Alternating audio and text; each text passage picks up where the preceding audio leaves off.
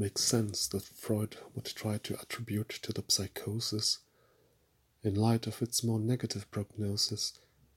repression of what in his view was much more shameful a taboo than what would be sufficient for neurosis. He was attempting to reduce the difference in kind to a difference of doses, and since the only taboos he could find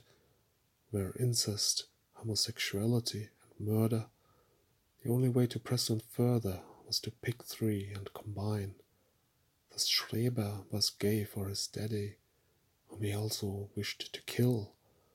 but who had passed away already